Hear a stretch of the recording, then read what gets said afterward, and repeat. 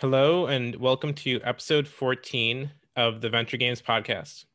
I'm Chris Quadu, and today I'm thrilled to introduce my next guest, Cordell Robin Coker, founder and CEO at Carry First. How's it going, Cordell? Very well. Great. Thanks for joining me today. So to kick things off, for those who may not be familiar with who you are, could you just dive into your professional background? Yeah, absolutely. Right now, I am co-founder and CEO of a regional focused game publisher called Carry First. We work with studios around the world to publish their content in Africa and help them scale. My background before Carry First, I spent over 10 years working primarily in finance. So I worked in investment banking with Morgan Stanley in New York and London. And then I was an investor with the Carlyle Group in DC. And then I spent 5 years helping them launch and deploy their first fund in Africa. So, yeah. And what made you want to transition from, finance and banking and, more sort of traditional career path to working in the games industry? It was a combination of things. I always wanted to, at some point, become an entrepreneur and see if I could be impactful in Africa beyond sort of a benign or corporate existence. Gaming, I stumbled into. I've always loved games. I played a ton of console games growing up, all the way through university, but never really understood that I could make a living doing it. So I went and did, what you're supposed to do in the conventional ways to make money, and really stumbled on it as I was thinking about some of the best ways to build a big, meaningful business in Africa, and realized that the mobile gaming industry, not only fit some of the things that I was seeing in the region, but turned out it was a massive, sophisticated, really fast growing industry. And then obviously over the last 2 years, it's gone even to the next level. So a little bit of fortune, but it's given me the opportunity to build a career in an industry where I actually enjoy doing what I do. Yeah, that's one of the benefits. The games industry is fun. Yeah, exactly. So you alluded to this earlier, right? Carry First publishes non-African IP in Africa, as well as, I know you have at least one African studio that you partner with as well, right? And so the first question is just, because I've spoken with a number of developers attempting to develop for the continent. And I think some take the approach that, there should be African IP for the African games market. And others, are thinking that it makes sense to bring international IP to the continent. And so how do you actually think about just these two strategies and your approach? Our thesis has evolved over time. So we started out thinking you needed to bring very, very culturally tailored content to the region. And we actually started out by producing our own game. It was like a hyper localized version of HQ Trivia, which we rolled out across a number of countries.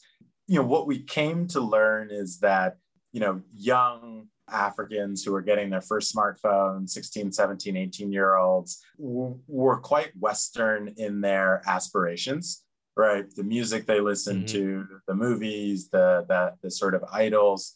And so that was one. And then two, games and game mechanics are pretty universal, right? They're you can probably count maybe 3 or 4 countries in the world where you have to have truly, truly culturally localized content. And the rest, it kind of all works. If you have a great game with great mechanics and progression, people like it. So we've kind of evolved to believing that for the most part, if you're talking about themes and genres, we don't really discriminate, and we don't think you need to have ancient African mythical characters. So that helps a lot because it allows us to work with studios around the world and bring their IP to the region. It also allows us to help develop the local industry in Africa, but say, hey, we can take your game global, right? You don't have to be thinking that you have, a single continent where you can publish. if you build a great game and we can help you do that, you can publish anywhere in the world. Mm-hmm. Yeah, no, I think that makes a lot of sense. I know also in one of our past conversations, you mentioned, I think SpongeBob is one of the most popular IPs in Nigeria, was it? It is in Nigeria and South Africa. So Mm-hmm. it's one of the longest running TV shows in the main pay TV carrier, and is from like a television IP, is basically like a top 5 recognized IP. So yeah, that's cool. There's a lot of overlap in appeal. And another sort of, nuance of the African gaming landscape, I think some folks in the Western world or who aren't in Africa, just think about it as like Africa and like the African games industry. But obviously, as you know, that's not how it is, right? There's different sort of regional pockets. And so, could you just sort of describe which sort of, you don't have to get super into detail, right? But what are some of the regions in which the games industry maybe is a bit more ahead?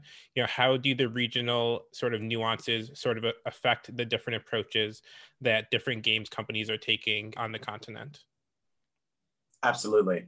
So we say we're an African game publisher, but in effect, I would say we have tailored and specific expertise in 8 countries. Mm-hmm. And unfortunately, those 8 countries make up about 2/3 of the GDP of the continent. And we think about 3/4 of the opportunity in free-to-play mobile. Mm-hmm. So fortunately, it's fairly concentrated. You can do a little bit of an 80-20 situation. Unfortunately, those 8 countries are scattered in 4 different regions, mm-hmm. North, West, East, and Southern Africa. And so you have to take a different approach to each of them. I would say if you look at in West Africa, Nigeria is the giant. It has 200 million people. It's the cultural epicenter of the region. But from an infrastructure standpoint and from like a GDP per capita, mm-hmm. it is like much further behind than, let's say, a South Africa, which has 50 million people. But, those 50 million people are on average twice as wealthy, mm-hmm. and much more likely to have a high-end device, maybe an Apple device, than their counterparts. So I would say, if you're looking for scale, North and West Africa are clearly the best. Mm-hmm. And if you're looking for more advanced from a monetization standpoint, South Africa and Kenya would be your players. So they each take a different approach as far as really unlocking the potential. But that's part of the fun and hopefully part of the differentiation for what we're up to. Right. So just on this issue of monetization, right? There are a lot of folks in Africa actually who are interested in gaming and play games, but one of the big hurdles to the growth of the industry is just the challenge as far as actually monetizing these gamers, right? And so can you actually talk about why it's difficult to monetize these gamers in Africa? Yes. The core challenge lies with credit cards. The gaming industry, particularly mobile, monetization rests almost 100% on the back of globally accepted credit cards. Mm-hmm. And penetration in our region is, I would say, on average, less than 10%. So what that means is for every 10 people that want to make a purchase, that are willing payers, ready payers, only one of them actually has the means to convert. Mm-hmm. And so you can see how very quickly your unit economics can fall apart if you're out acquiring users and your LTV is cut by 90%. So that's the big challenge on the IAP side. And then on the ad monetization side, ad monetization ultimately is a function of IAP. People don't really think about it that way, but your biggest advertisers are game companies. And what they're doing is they're acquiring users ultimately to monetize them. So you have this ecosystem where there's a lot of suppressed demand from a purchasing standpoint. Mm-hmm. And so, what we've done is we've looked to sort of aggregate all of the relevant local payment methods. And there are a ton of them which people use that are digital, that are automated, and that are seamless. They're just not credit cards. Mm-hmm. So things like mobile money, instant bank transfer, QR codes. People are using those for other things, and we're kind of bridging the gap between what people use in their daily lives and what they want to buy, at least on the content and gaming side. Mm-hmm. And then just taking a step back, why is it so important for Africa to actually have a publisher, right? So why not, I guess, so number one, for you, why not just build another studio, right? Why build a publisher? And then bigger picture, why is it difficult for some of these African studios to partner with Western publishers or publishers in other regions? Yeah. So we think Africa needs a publisher because it has bespoke challenges that require a lot of focus, that require some custom technology to be built, and that require like an organization, like specific organizational capabilities. And global players, until a market is really proved out, aren't going to invest resources to do that, particularly in a market that's as hot as the mobile gaming market, right? To get a big, massive foreign publisher to start building out a payment stack in Africa when, they're still trying to conquer China, when LATAM is still growing, they're thinking about their play in Brazil and so on and so forth, is unlikely. And so, we look at it in some ways like Southeast Asia. In aggregate, it's a large market, but it's fragmented, it's messy, it's hard. And so it's kind of custom tailored for a local player to do all the hard work once, and then allow other people to leverage that infrastructure and those capabilities. So that's the approach, and that's kind of the why. We've seen it work out really well in Southeast Asia, and then expand over to LATAM. And we don't really see any fundamental differences as to why it couldn't be relevant and productive in Africa. So you talked about the why, so now on the why now, right? And so I know you've made a lot of these comparisons, right, to where Africa is in the African games industry versus Southeast Asia at the time when, some large gaming companies were forming there. And so why do you think now is the time for, a company like Carry1st to succeed in the region? I think now's the time because a lot of the fundamental building blocks are in place. The first is people have to have smartphones in their hands. And we've seen an explosion of smartphone penetration. If you were, and I was working in the region 10 years ago, people would be talking about mobile phone penetration. And they say like over 100%. People have like 2 phones in their pockets and they're switching SIMs and all this stuff. But those were feature phones, right? Those were like USSD codes, old school Nokias. And what happened in 2014 is there was like an influx of low cost, but decent spec Android smartphones from a couple really large Chinese players. And so you saw penetration explode. And so instead of having to pay $200 for a smartphone, you could pay $40, right? And with that affordability, a lot more people are going to want to, have these devices in their pockets. So 1, people have devices. 2, the sort of telecom infrastructure has really, really developed. I would say the biggest companies in the region typically are telcos, and they're quite sophisticated multinationals. So you put those 2 things together and you look at the rise of sort of fintech in the region.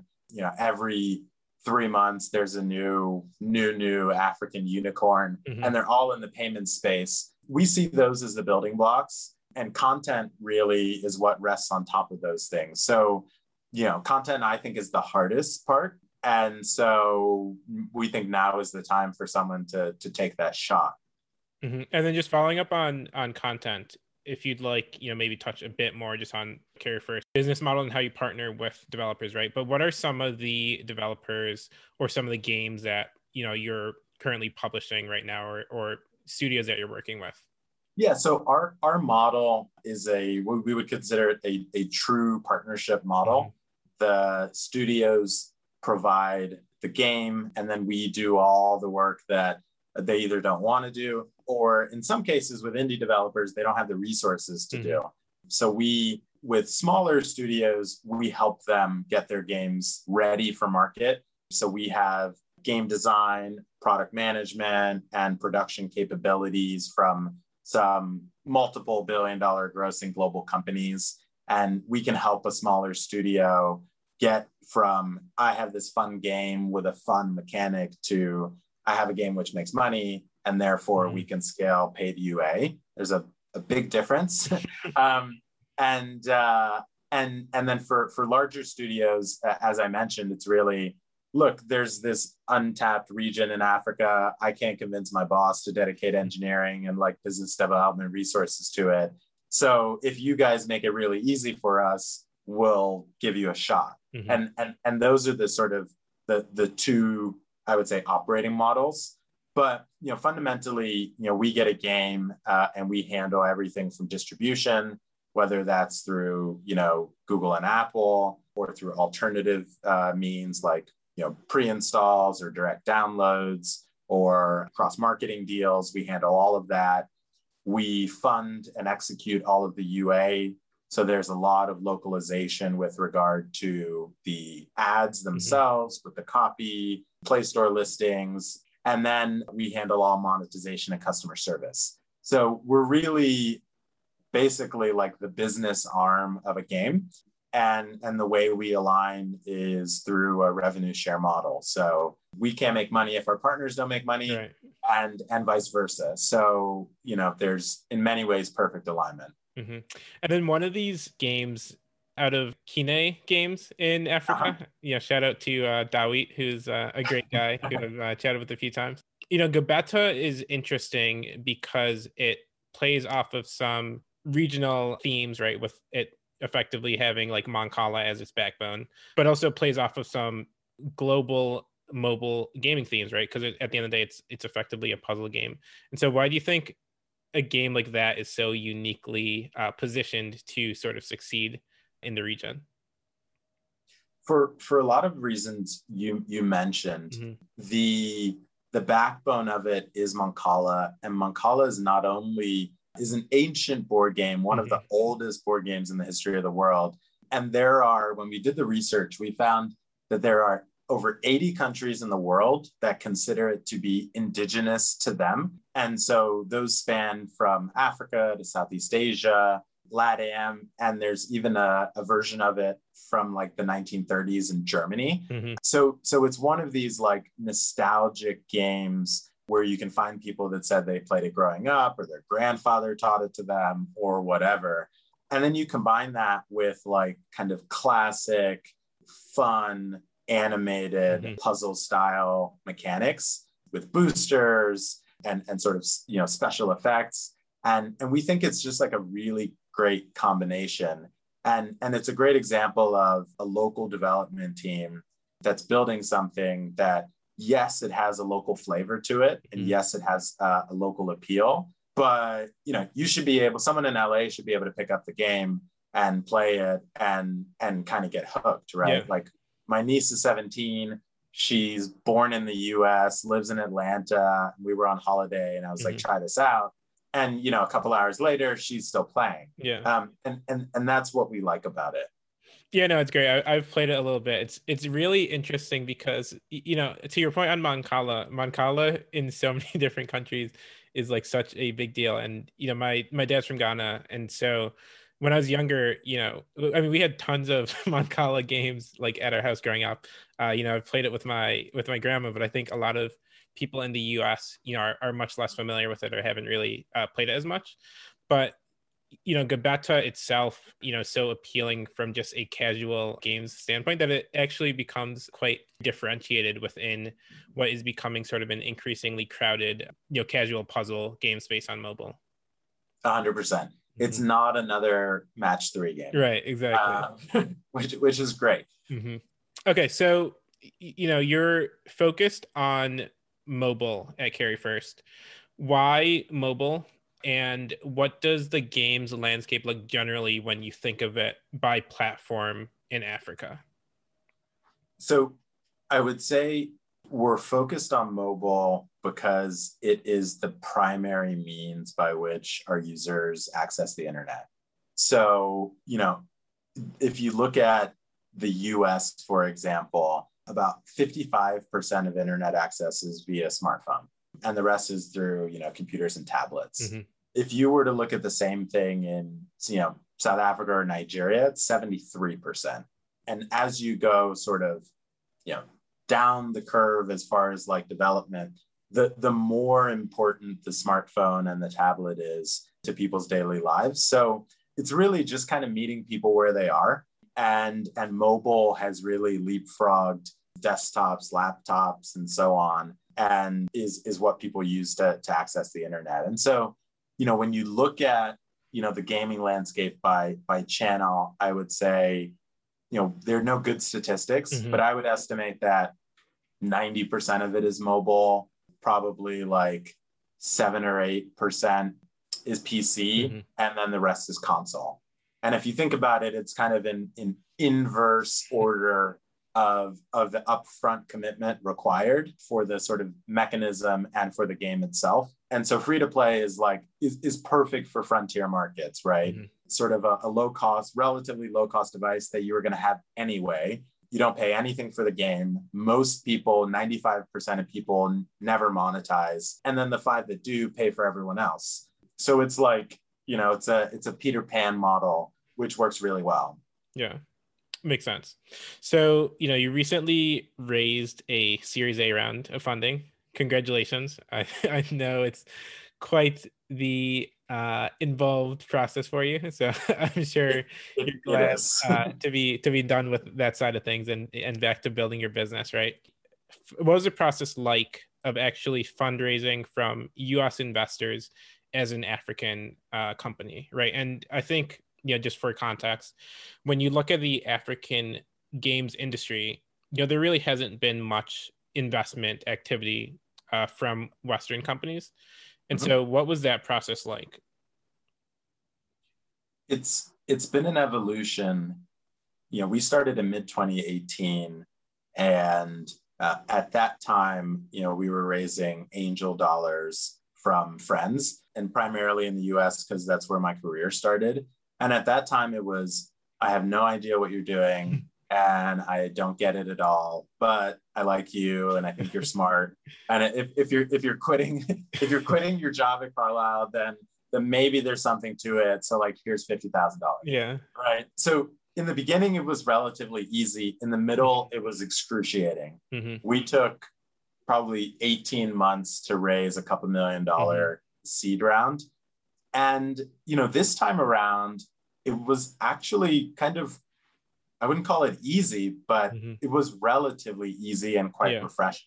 I think what we found is with institutional investors, I have a theory. Like you can have one question mark, but not two. Mm-hmm. And so, for example, we're an African company and we're a gaming company. And for people who understand neither, so let's say a generalist venture capital firm, they no matter how much they like you and think you're smart, realize you went to a great school, they can never get over both, right? By the time they get to their partners and all this stuff, no chance, right? Yeah. And we talked to all of them. Mm-hmm.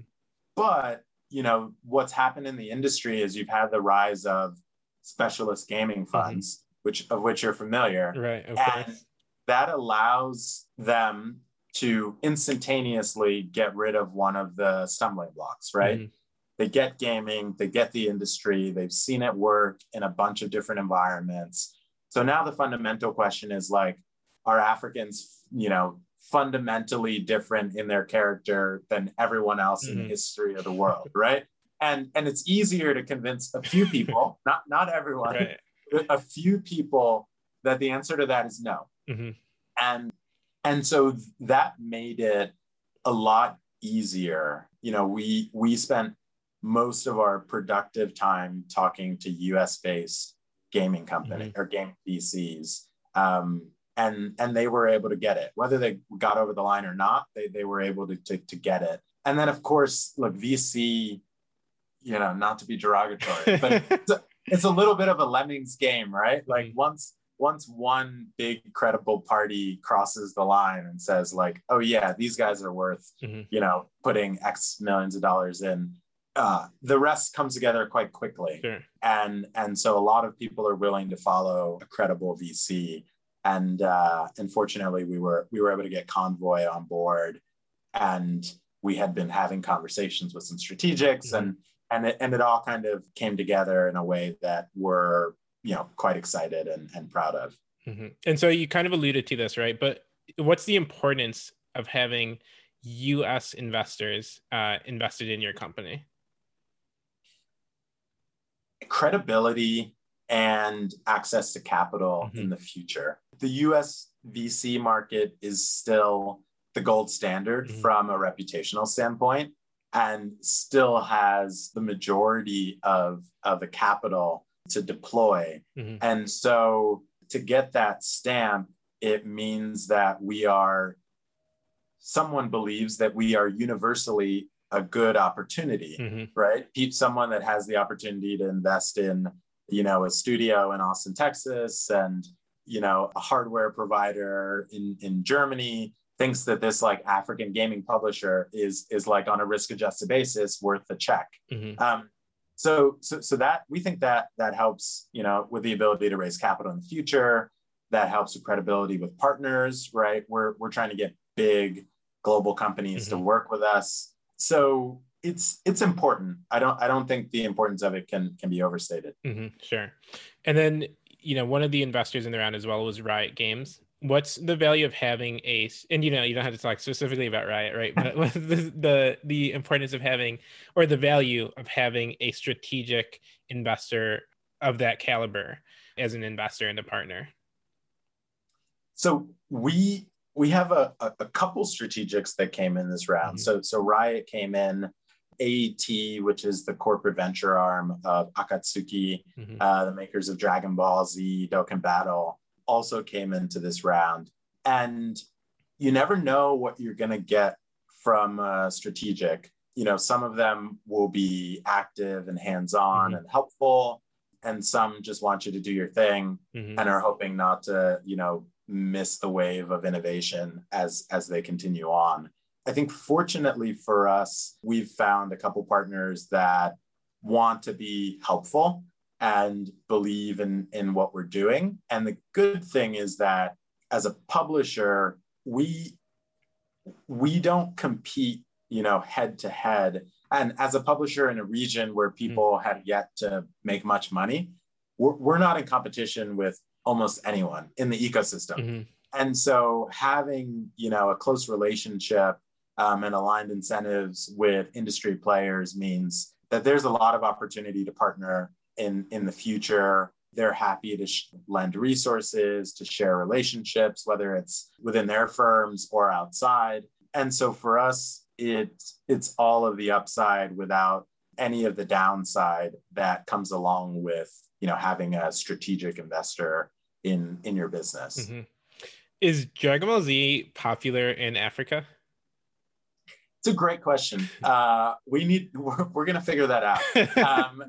Look, we definitely know in South Africa, for example, it's relatively popular. Yeah. One of the, I would say, themes that we think make a lot of sense in the region is IP-led games, because it's easier to attract a casual gamer or a first-time gamer with some kind of IP that they have an association with.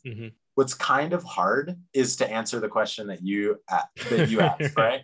Like, is Dragon Ball Z popular in Africa? Is, I don't know, Family Guy popular, right? And so we're deriving kind of different methods to figure that out across a whole range of different IP. And we have some methods which I won't divulge sure. at this point. Yeah, I hope the answer is yes, because growing up as a huge Dragon Ball Z fan, I think it would be awesome for you to further grow it there. Okay, and then just tying back to the theme of, the African games industry, I think is still very much a mystery to pretty much the whole world outside of Africa, right? And probably even to many in Africa. And so have you seen any sort of halo effect or any sort of increased interest in the region, since you guys have had so much early success? We definitely have. The industry is in its infancy. That is clear.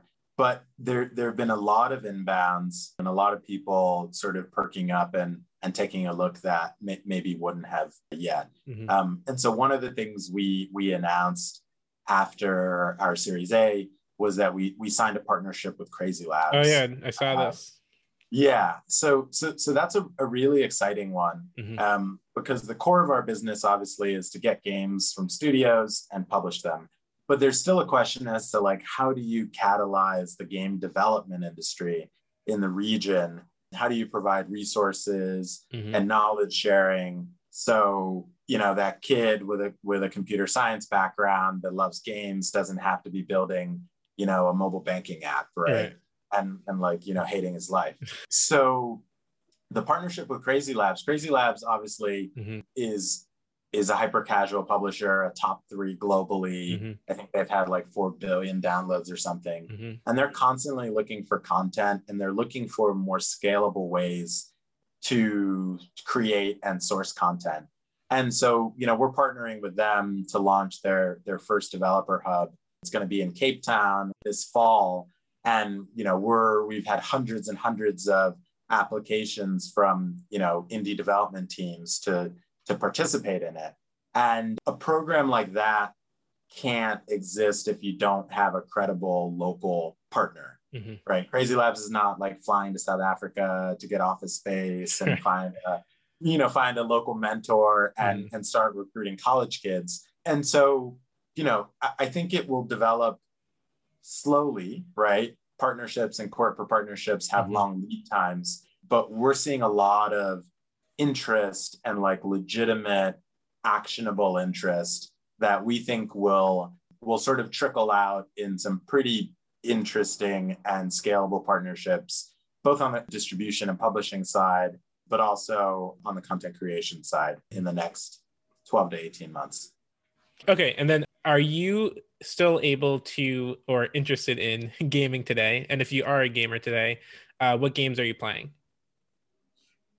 So it's interesting. Anytime something becomes your job, the relationship with it, you know, starts to change a little bit.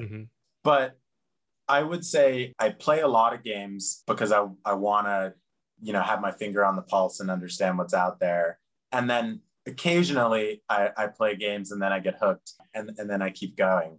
And so I would say, you know, in the last year, the ones which I've had the most fun and played, I've played a ton of Clash Royale. I've played a ton of Dream League Soccer, which I think is a really fun game. And I've played a ton of Call of Duty Mobile.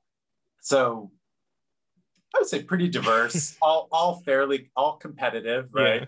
There's definitely a competitive multiplayer angle to my gaming. And I like a fair amount of like skill, strategy, and competition. But I play almost everything.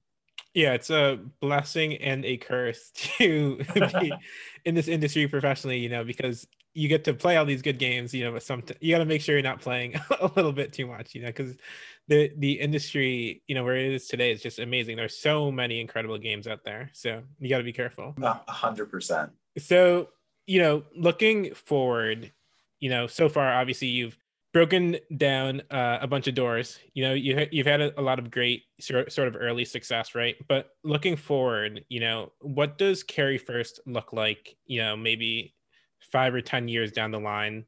You know, what does the African gaming landscape look like, right? And what do you want your impact to be?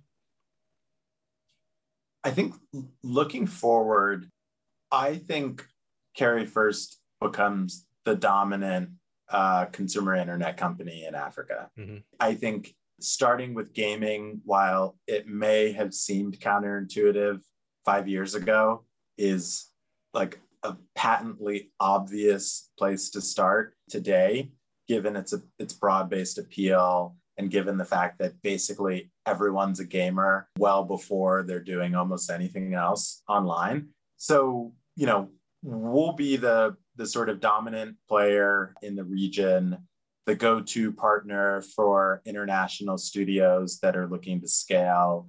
And at some point, we will probably get back into first party content and fill some of the gaps that we see that we can't find someone who's doing it, right? So I think we'll be the dominant player, but as a result of the infrastructure that we've built and that we will continue to build on the payments and sort of digital commerce side of things, I think we're going to have a much, much broader appeal, and we're going to have nearly everyone on the continent will have passed through our ecosystem in one form or another. And that will give us the ability to do a lot of really cool and interesting things. So I think that's what we look like. And I think our impact is going to be immense, right? I think we're going to, bring sort of joy and entertainment into tons of people's lives. I think we're going to have thousands and thousands of like well-paid, well-trained, and upwardly mobile employees. I think we're going to have like destroyed and obliterated a bunch of stereotypes about the differences between Africans and other people around the world. And hopefully we'll have created like an immense amount of shareholder value.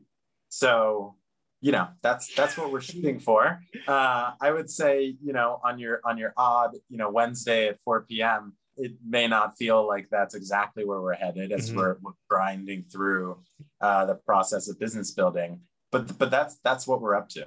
No, it's extremely exciting. Pretty modest goals, but it's very exciting, and I'll definitely be rooting for you. And I look forward to you making Dragon Ball Z huge in Africa. All right, I hope so. Yeah, thanks for joining me. Thank you very much for having me. Appreciate it.